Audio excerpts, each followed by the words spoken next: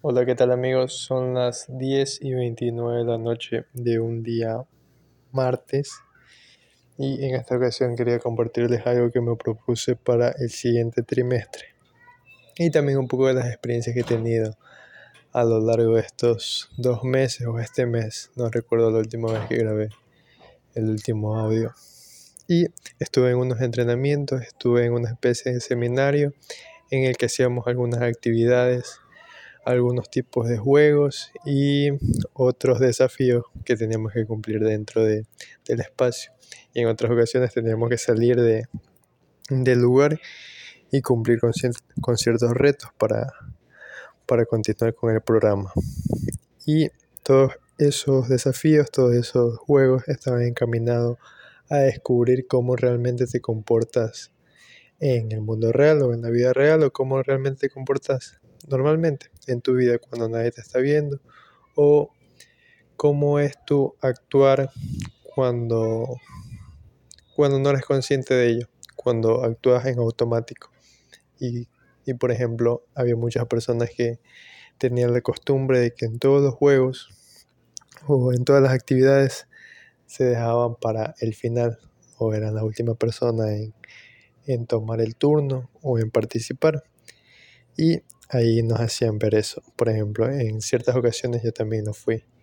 Fui una de las personas que se quedó hasta el último de la participación y lo justificaba como que quería aprender cómo lo hacen los demás, que quería ver a otra persona que lo intente para hacerlo mejor. Y eso es lo que racionalmente uno se cuenta.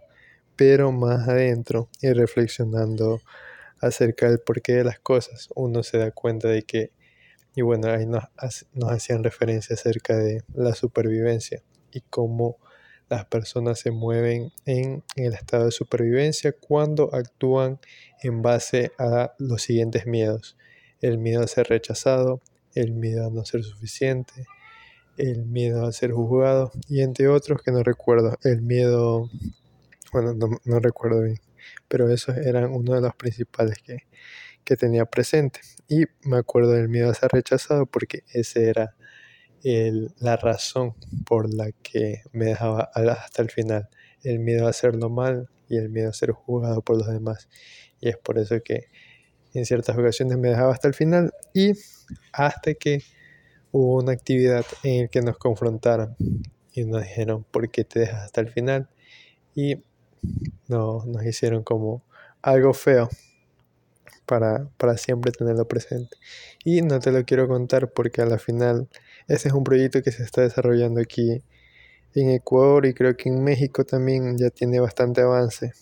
Y en la última clase tuvimos un profesor mexicano que nos hablaba del impacto que tienen estos programas en la vida de las personas. Y la verdad que sí ha impactado de una manera bastante significativa en mi vida. ¿De qué manera? En la manera en que te das cuenta de cómo estás pensando y cómo estás actuando. Porque uno no puede afrontar un problema si ni siquiera lo ve. O uno no puede confrontar a un enemigo si ni siquiera sabe que existe. Entonces, este tipo de entrenamiento, este tipo de programa, lo que te ayuda es a ver aquello que no estás viendo y a conocer aquello que no sabes, o aquellos que ni siquiera sabes que existe. Y por ejemplo, son los pensamientos limitantes que existen dentro de ti, esas conversaciones internas, las conversaciones que te cuentas a ti mismo para no hacer las cosas, las justificaciones, las negociaciones que tienes contigo mismo para no cumplir lo que realmente deseas. Por ejemplo, por las mañanas, si te quieres levantar temprano, te cuentas: ay no, ¿por qué no? ¿Para qué nos vamos a levantar temprano si es rico dormir y así? Y, por ejemplo, uno no piensa en que está pensando eso, simplemente deja que fluya esa conversación dentro de sí. Pero hay un punto y aparte cuando te das cuenta de que esa conversación está teniendo lugar en tu mente. Y creo que esto es algo que también se desarrolla dentro de la meditación. ¿Y porque siempre le llevo a la meditación? Porque es algo que practico constantemente y también siento que me ayuda bastante. ¿Y cómo te ayuda la meditación?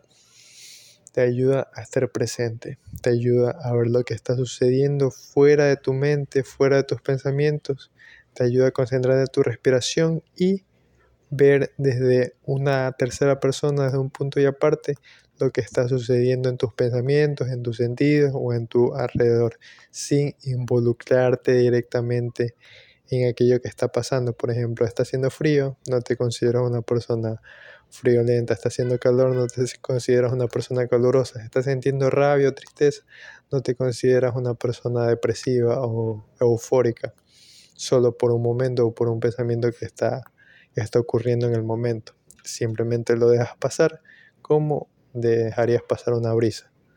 Así, así es algo que puede percibir tus sentidos, pero no es algo que te identifique y no es algo que forme tu ser, algo que percibes.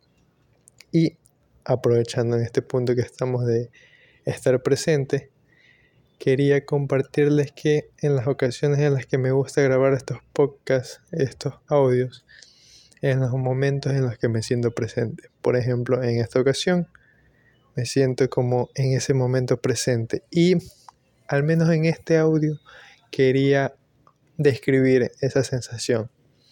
Y la vez pasada también creo que hice un poco de referencia a cómo se siente. Se siente como cuando te estás quedando dormido y ya no hay más pensamientos dentro de ti. Simplemente te sientes en descanso. Esa es como una característica del estado en el que a veces me siento cuando grabo estos audios y cuando me propongo grabar estos audios. Como también se siente como el silencio dentro de tu mente y que estás en el momento presente. No estás pensando en lo que vaya a pasar mañana, en lo que vas a hacer, en pensamientos o en conversaciones que están dentro de ti.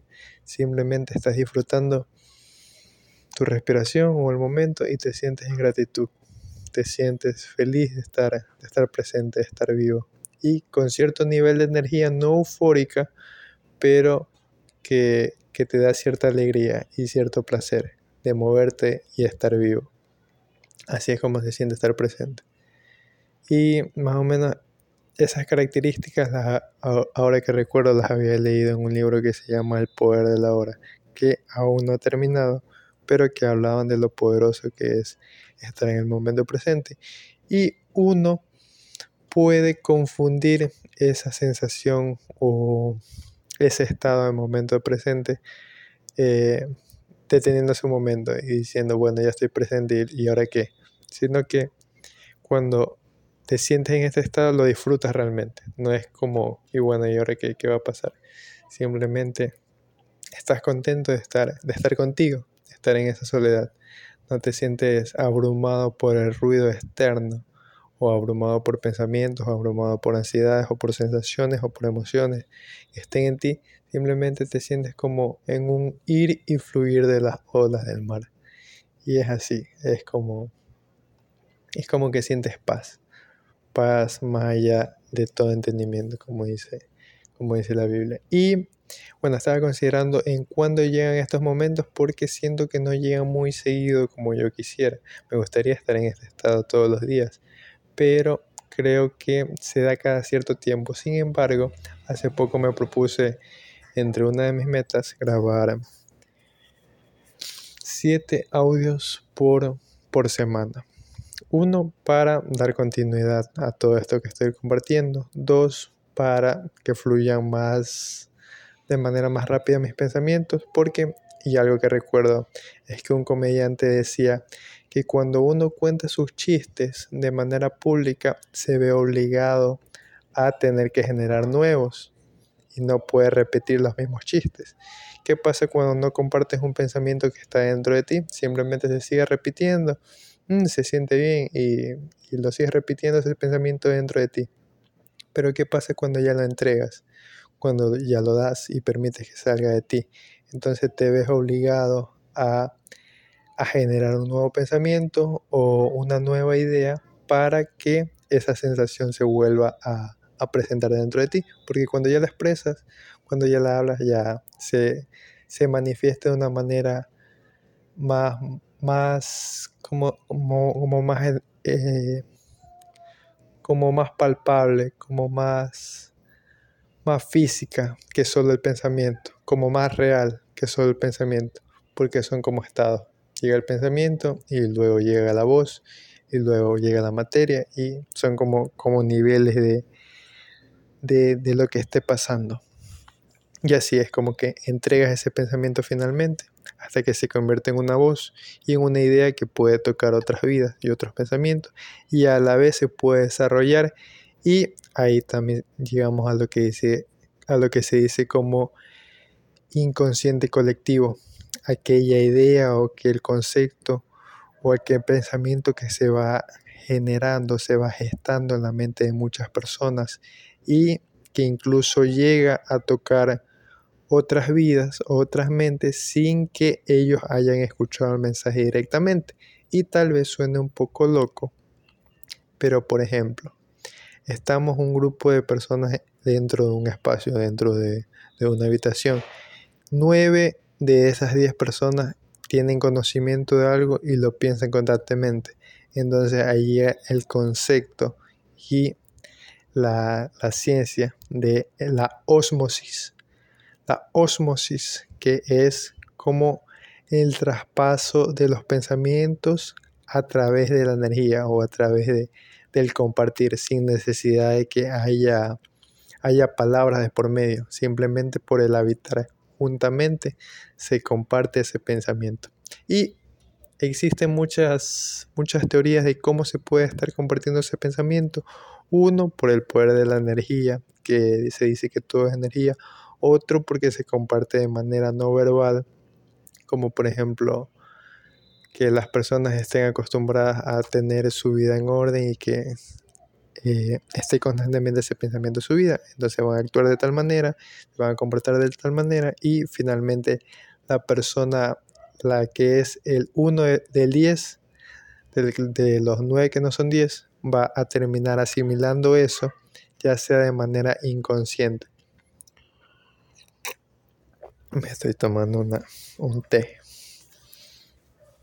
Y bueno, creo que ya me separé mucho del tema que estaba compartiendo acerca del ósmosis, acerca del inconsciente colectivo, acerca de estar presente y eso. Creo que aquí lo vamos a dejar el audio compartiendo ese detalle de lo importante de estar presente, porque te ayuda a reconocerte a ti mismo y a disfrutar incluso tu propia soledad o tu propia presencia. Y es como esa conexión y esa llenura al estar en unión con ese ser superior. Es como que te sientes conectado, como que te sientes pleno y te sientes lleno. No sé si te ha pasado, no sé cuál es el estado o si siquiera lo reconozcas dentro de ti. ¿Cuál es el estado común que existe o cómo te sientes cuando estás bien o cómo te sientes cuando, cuando estás en paz? ¿Y cómo llegas a esos estados? Eso es algo que también leí en la psicología del trading, de que hay desenlaces o resultados positivos en nuestra vida que nos gustaría obtenerlos en otras áreas de nuestra vida, pero hay que identificar qué es aquello que genera esos estados, esos resultados en ciertas áreas que nos está haciendo falta de causarlos en otras. Por ejemplo, la paz, que te sientas tranquilo antes de dar un examen, te da buenos resultados en el examen. Así, por ejemplo, en un juego de básquet, si te sientes tranquilo antes del juego de básquet, vas a tener buenos resultados. Entonces, ese común denominador, al ser identificado, lo puedes replicar en otras áreas de tu vida. Sabes que en una negociación o en una exposición, no obtienes los resultados que quisieras, entonces buscas replicar esas causas de éxito en otras áreas de tu vida para aplicarlas a aquella que no estás teniendo tan buenos resultados. Por ejemplo, sentirte en paz. Y eso es aquello que le quieres compartir, amiguitos. Esperemos poder compartirles más valor, más pensamientos y más reflexiones a lo largo de esta semana. Y, por ejemplo, una de las cosas que estaba pensando acerca de cómo se llega a estos estados y algo que también estaba pensando constantemente en estos días es acerca de la ley del péndulo, acerca de las leyes universales. Y creo que también tiene otro nombre que es la ley de los polos y que la energía como que va de un lado al otro y es como un péndulo que luego sube y luego baja y como que todo lo que sube tiene que bajar y luego vuelve a subir y hay las dos caras de la misma moneda, uno positivo y otro negativo y que aquellas cosas solo ya sean positivas o negativas son lo mismo en esencia pero diferente en grado y que uno va normalmente de grado alto a grado bajo, de grado alto a grado bajo según cómo se comporte. Y, y esto es algo que me pasó, por ejemplo, si estás en tremendos resultados, en tremendo éxito y de pronto haces una acción, una acción que no va conforme a aquello, conforme a ese nivel. No quiero llamarlo vibración, pero sí pega la palabra en este momento. A ese nivel de vibración en aquel estado, entonces como que te regresas al otro extremo de la moneda o al otro extremo del área y como que todo va para mal.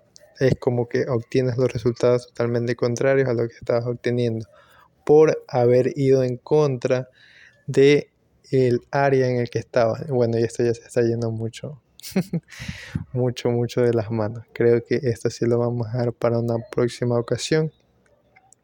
Para terminar la idea, es, por ejemplo, estás en una habitación donde todos están elegantes y tú estás también elegante y todos se están comportando de etiqueta.